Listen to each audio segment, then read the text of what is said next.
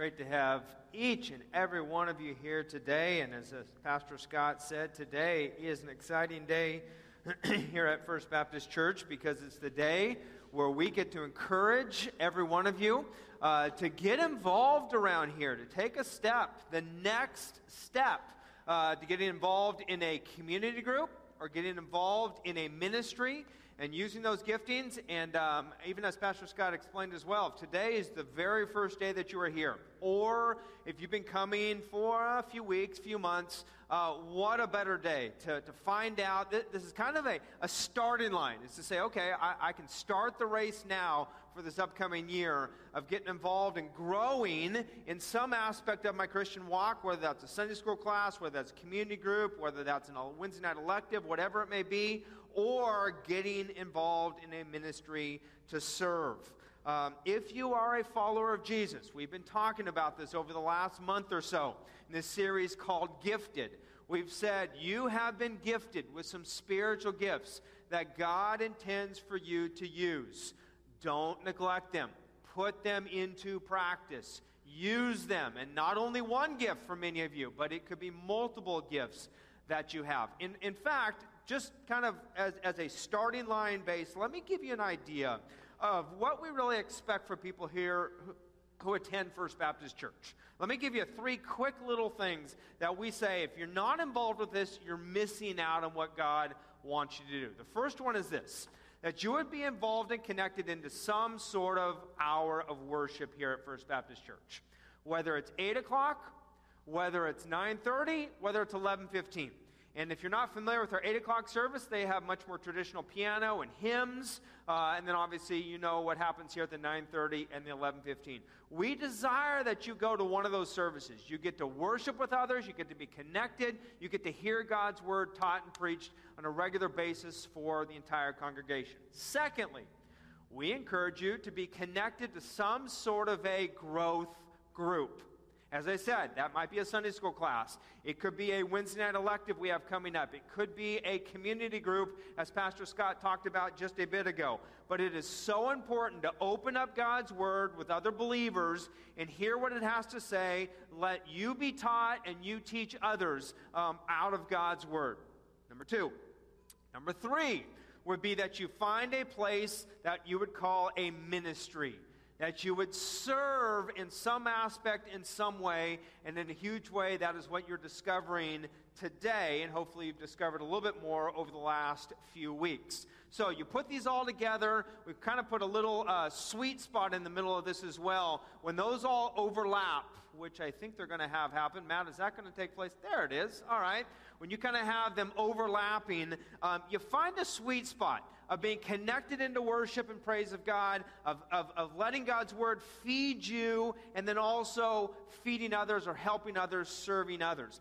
That's when you become a balanced Christian. That's when you become a healthy person who's taking in God's word, but also giving out God's word. Because if you take too much in, you become fat and bloated, right? So you want to be able to give that out. You want to be able to exercise it. You want to be able to serve. In fact, there was a man in the Bible, and if you have your Bibles, turn to the book of 1 Timothy. A man in the Bible who encouraged a younger believer to do just that. He said, it is so important for you to use your gifts. It is so important for you to take in God's word and be able to teach that to others. His name was Paul. He wrote to a man by the name of Timothy. Some think that he was a very young man when he wrote these words, because in 1 Timothy chapter 4, verse 12, here's what he says. He says, let no one despise you for your youth. Doesn't matter if you're a little younger, a little older. No one has to look down on you. But set the believers an example in speech, in conduct, in love, in faith, and in purity. He says, you can do this. You have a gift. And how do I know that? Because in a bit we're going to read that. He says, until I come, devote yourself to the public reading of Scripture, to exhortation, and to teaching. And then look at verse 14. He says, do not neglect the what? The gift that you have, which was given you by the prophecy when the council of elders laid their hands on you. In other words, they came together, they recognized this gift in Timothy, they prayed for him, they confirmed that in them, and Paul now is saying, don't neglect that. Use that. Teach others. Share with those others. Encourage others. Verse 15, it says, practice these things. Immerse yourself in them so that all may see your progress. They can see what you've been doing and helping them to do it as well. Now, go back up to verse 7 in the same chapter. The second part of verse 7 says, train yourself for godliness. For while bodily training is of some value, godliness is of value in every way, as it holds promise for the present life and for the life to come. What Paul is saying here is he's saying, be strong in the spiritual things of life. They make a difference in this life, but they even more so make a difference in the life to come. Do not neglect the gift that you have, Timothy. Put it into practice. Use it. And then Paul has been using this athletic terminology where it says, train yourself. In fact, if you have your Bibles open, keep your thumb there in 1 Timothy and jump over just a few books to 1 Corinthians.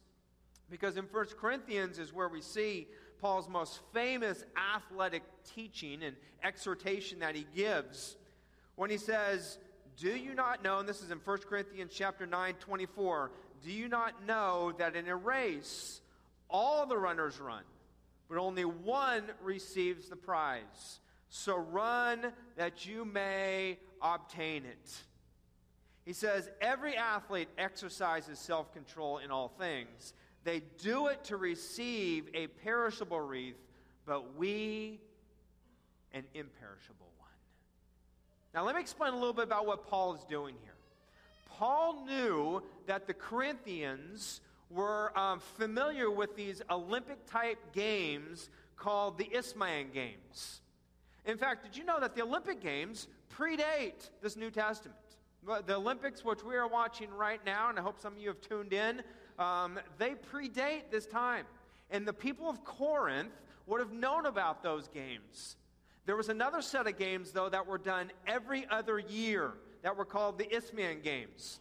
And they were kind of interesting because I did a little research on them this week, and I found out that they had some of the same events that we see today, but they have a few different ones as well. They had events like foot races and wrestling and boxing. They would throw a discus. They would huck a javelin across the field. They would do a long jump. They did chariot racing as well as Ben-Hur. Many of you are familiar with that. It's a movie out right now, so they did chariot racing. But they also did poetry reading and singing. Very interesting. Anybody seen poetry reading or singing in the Olympic Games? No, but that's what took place back in these games. Poetry reading, singing, and many of the other events that we see today. Now, what was different, however, in the days of Paul was that they didn't have a gold and a silver and a bronze medal. And so Paul talks about this imperishable crown. Because they had a crown. It was often called a wreath that they would put on the winner's head, but it was only for a winner. They didn't have a first-place crown and a second-place crown and a third-place crown. They only had one prize. Either you won or you didn't. There was no second-place award. Winning was everything. And so when you see this verse now, when Paul says in verse 24, do you not know that all the runners run in a race, but only one receives the prize? He's saying, literally, only one gets it. That's how I want you to run. Run so that you may obtain it. Now, it doesn't say that you have to win it. It doesn't say that, winning is everything, and if you don't win, then you're a loser. It says, run so that you may obtain it. In other words, do your best. Set your personal record. Don't care what someone on your left and your right. You run the race that you're called to run. Now, Paul knew about these kinds of things because he went, I believe, to these kind of games. I believe he went to the city of Corinth and he watched them as he did these games. And he got these ideas. And he thought, you know what? What great analogies of how a runner runs in an Olympic type of games or in the Isthmian type of games. He says, hey, in your spiritual walk, do the same type of thing. Run, walk in order to win the prize. Go for the gold medal. Win the trophy. Go after the trophy that lasts. Because here's the truth. You are either seeking a trophy or atrophy. Which one is it for you? Think about that. And there's not a whole lot of difference between a trophy and atrophy, is there?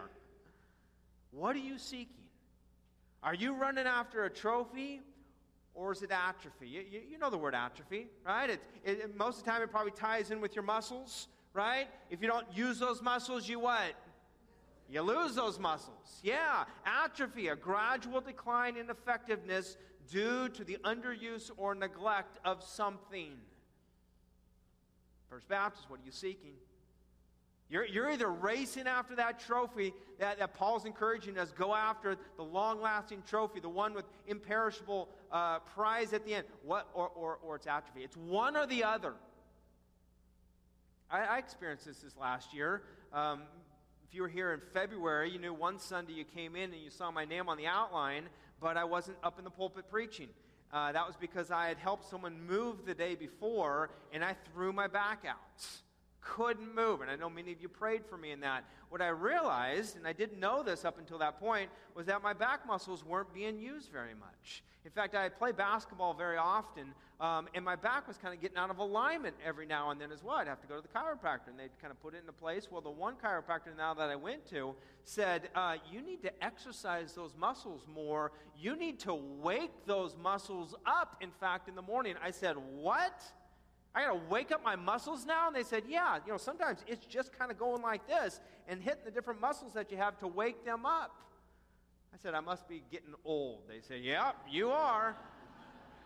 Because I didn't have to do that before, right?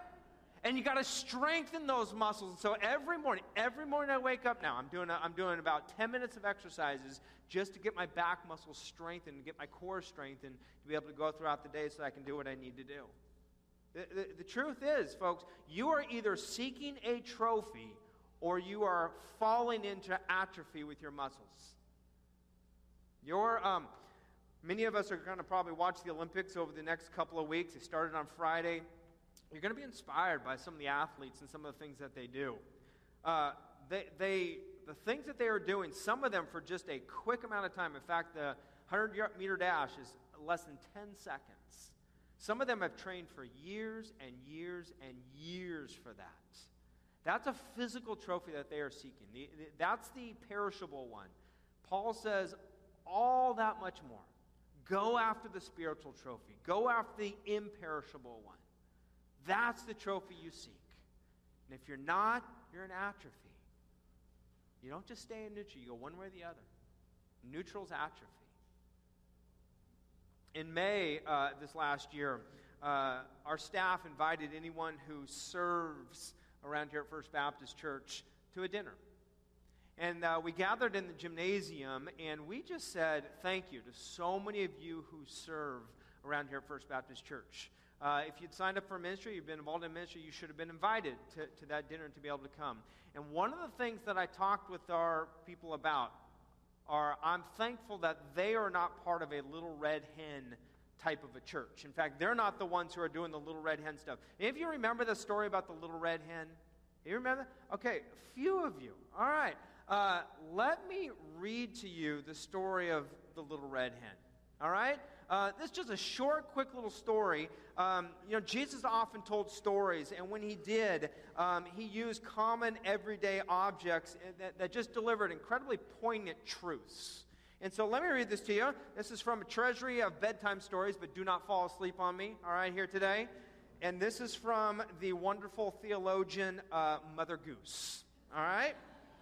Here goes. Once upon a time, in a small, cozy little house, a little red hen lived with her chicks. The little red hen worked very hard, taking care of her house and her family. She was a happy little hen, and she sang cheerful songs as she did her chores. The little red hen had 3 friends, a cat, a dog, and a pig, who lived very near her. And every day she watched her 3 friends playing, but the little red hen didn't have time to play. She was too busy with her chicks and her house. The little red hen started each day early in the morning. She cooked breakfast for her chicks. She made the beds and tended her garden. She cooked the meals, washed the clothes, scrubbed the floors. She worked hard morning till night. But whoa, amen on that, huh? Okay, we're starting to get spiritual here now. All right. But her 3 lazy friends, the cat, the pig, and the dog, never seemed to work at all. They went for long walks in the sunshine, lay about in the soft grass, and spend their time reading stories and playing games. One sunny day, the little red hen was outside working hard in her garden. She looked down at the ground when she pulled some weeds, and she noticed some grains of wheat.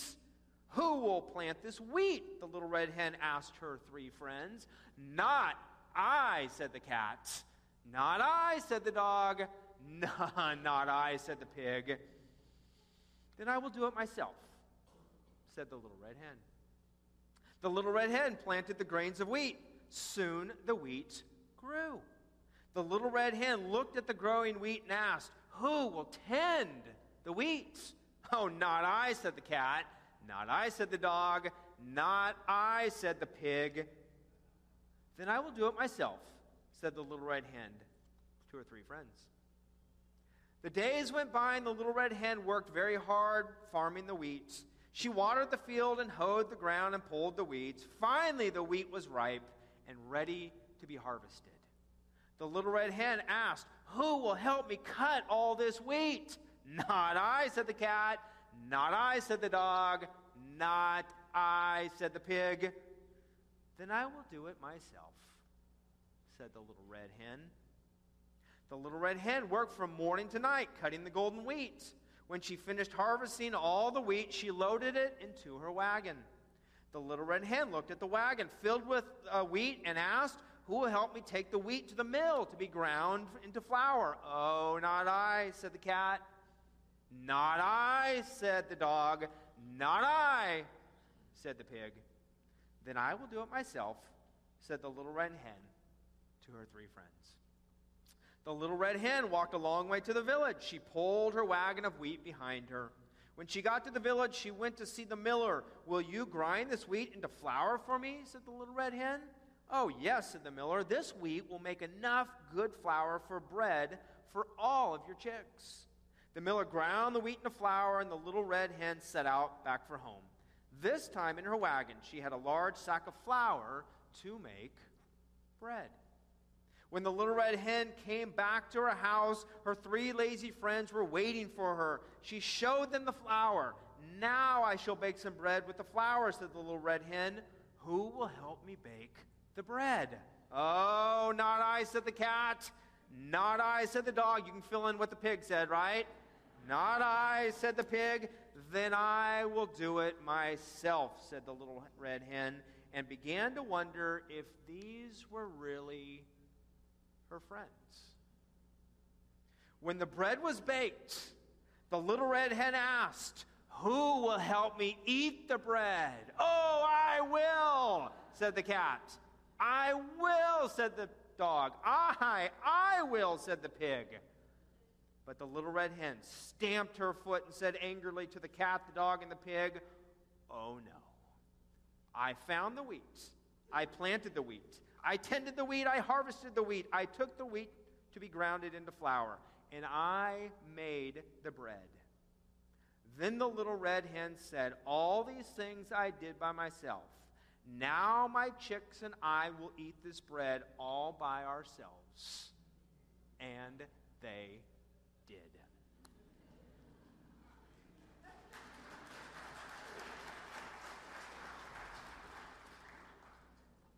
you can kind of see some similarities to a story Jesus told in Matthew chapter 25, where he talks about 3 servants, how they've been given 5 talents, 3 talents, and 1 talent. And I've taught this many times, so I don't have time to teach it here today. But basically the story is that the one who had 5 used his talents, the one who had 3 used his talents, but the one who had 1 did not. And to remember the words that were talked about, according to that servant, they said, "You wicked, you lazy servant." That's what Jesus said in regards to the one who didn't use his talent. In fact, the ESV calls him slothful, filled with sloth, because he wasn't doing anything with what God had given to him.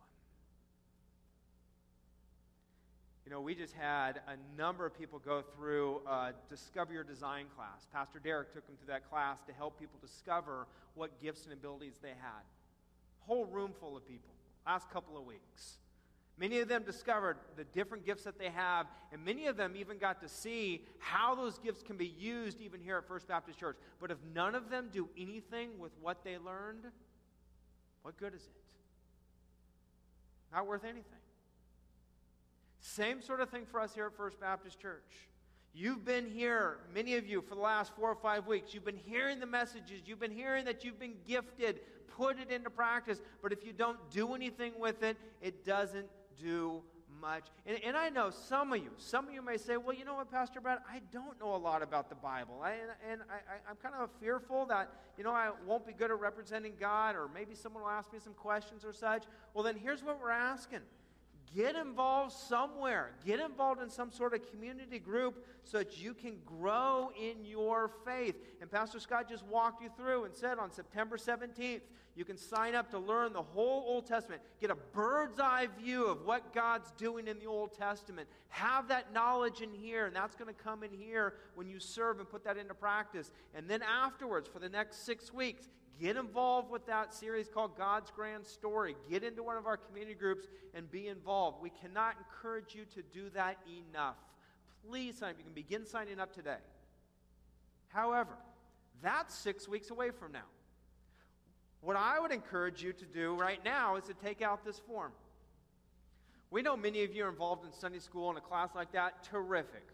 Great. Continue to do that. We start back up here, though, in about 10 days on our Wednesday night programs.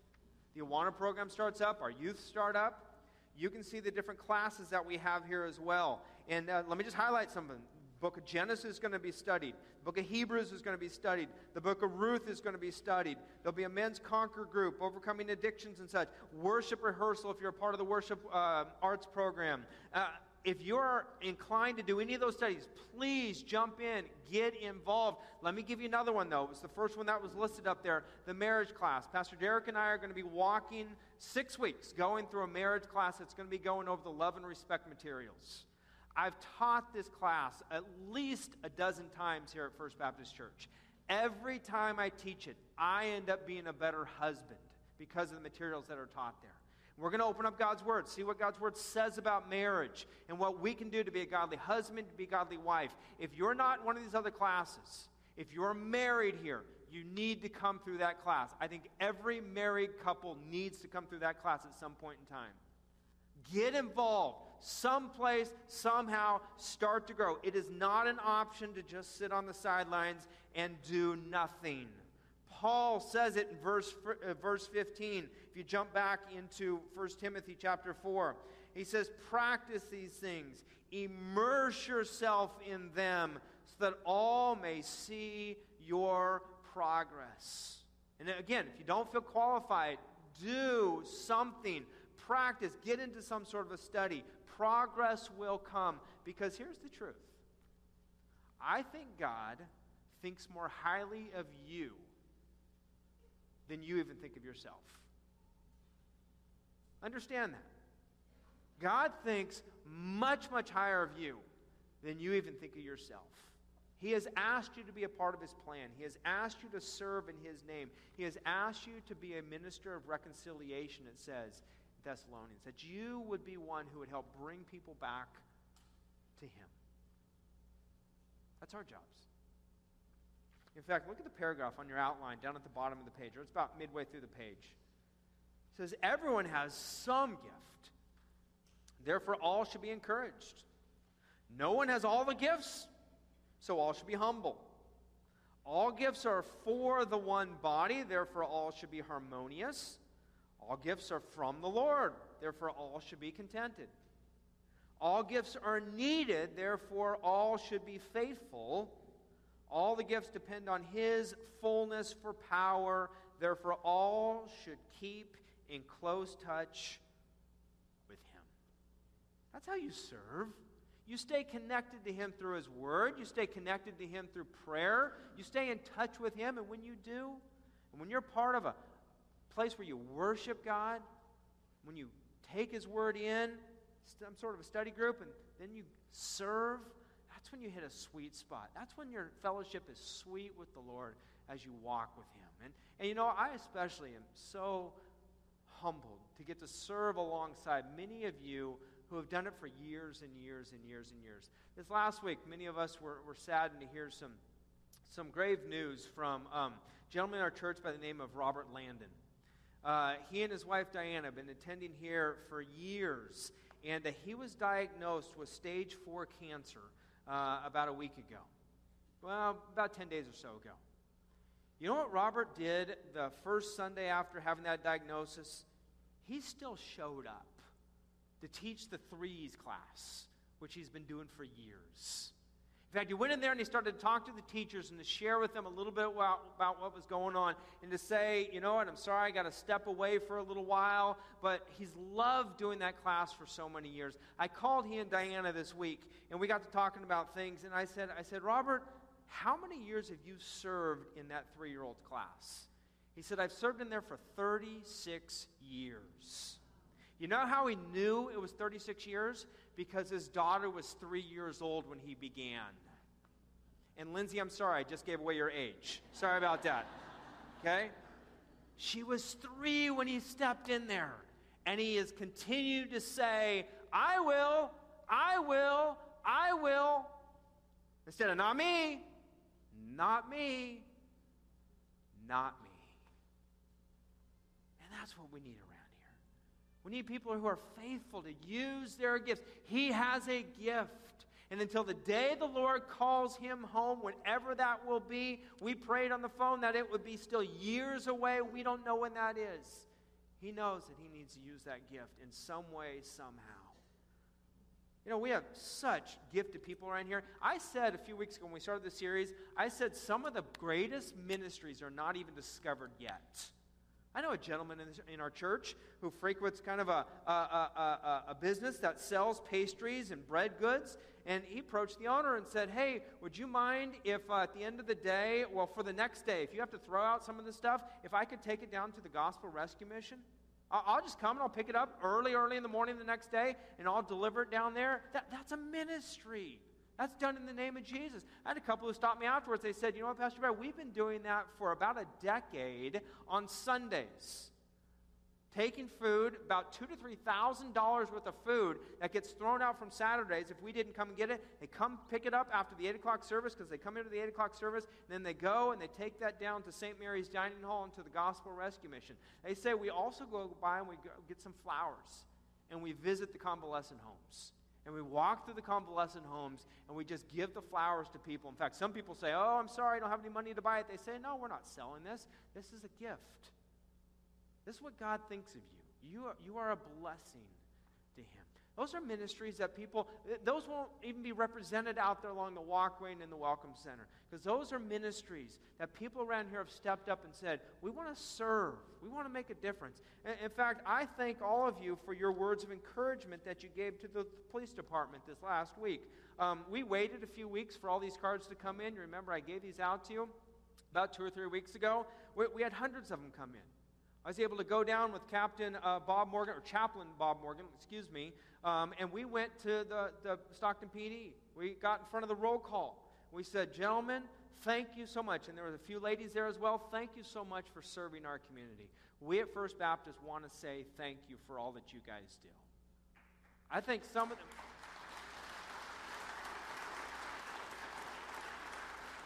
If you wouldn't have written up these cards, I wouldn't have been able to do that and to represent all of you. I said, we pray for you. When we hear sirens go by, we pray for you at our church. I don't know if they knew quite what to do with this. I even asked, can I pray over you now? And so I did. And as I was walking out, one of the leaders up in the front who was doing the roll call stopped and he said, hey, Pastor, thank you. Thank you. That means a lot to us. Do that. Sometimes it's spontaneous things that you do. Sometimes it's an ongoing ministry like Robert does for 36 years. Sometimes they're more short-term projects like we'll do here as a church when we're going to go down in October and paint the entire police department, the 3 stories that are there. Whatever it may be, God has said, you have a gift. And Paul comes along and he says, do not neglect that gift. I'll add gifts because many of you have multiple gifts. Put it into practice. Use it. Make a difference. In fact, I'm not going to end this message with kind of an inspirational, cute little story or something that makes you walk out and feel good. You know why? Because I want you to get out there and I want you to be the end of this message. If you're not serving anywhere, find out different areas where you can get involved. And I know many dozens and dozens and dozens of you already have a place of serving. Encourage others to do that. Don't let them just walk out the door. In fact, I'm going to be guarding these 4 doors right out here. I'm not going to let you go out there. Okay? Go out. Serve. Make a difference. Let's pray. God, thank you for a church that is not like the Little Red Hen community, saying, not me, not me, not me. But Lord, I thank you for a church that has said, I will, I will, I will. But Lord, we know that there are others in this family who have not yet done that. Folks, you know who this message was speaking to. If you haven't stepped into a place of serving and making a difference, today is a great day. If you haven't stepped into some sort of a community of understanding God's Word a little bit greater way, today would be a great day to step up and get involved. Folks, we cannot emphasize enough to be here on September 17th, to learn more about what God's Word says, to get involved, sign up, be a part of a community group so that you can grow, so that you can be blessed and you can bless others. God, your word encourages us. That each of us has been given some gifts. And you want us not to just sit on the sidelines, but you want us to serve. You want us involved. You want us to make a difference. Lord, my prayer is that we would step into some sort of ministry here today. That we would step into getting connected in some sort of a growth group. And Lord, all these people here, they know about the worship hour that we do. That they would be regulars hearing your word taught, worshiping you, understanding what that means to be in your incredible presence. Lord, we want to make a difference. We don't want to just sit back and watch this city go to pot. Lord, we want to step up. We want to make a difference. And we know that that is only done through the power of your Spirit. We know that is only done eternally when we proclaim the name of Jesus. Lord, we can see people get some perishable gifts. We can do some things for some perishable rewards. But Lord, there is nothing like the trophy that will be given out that is imperishable, the one that lasts. May we strive after that. And we know that only that is done in your name will make a difference. So Lord, thank you for your Spirit that inspires us now. Thank you for your Spirit that we operate in. May we do all that you have called us to do until the day you call us home, and place that trophy around our neck and say, well done, good and faithful servants. For it's in the name of Jesus that we now pray. Amen.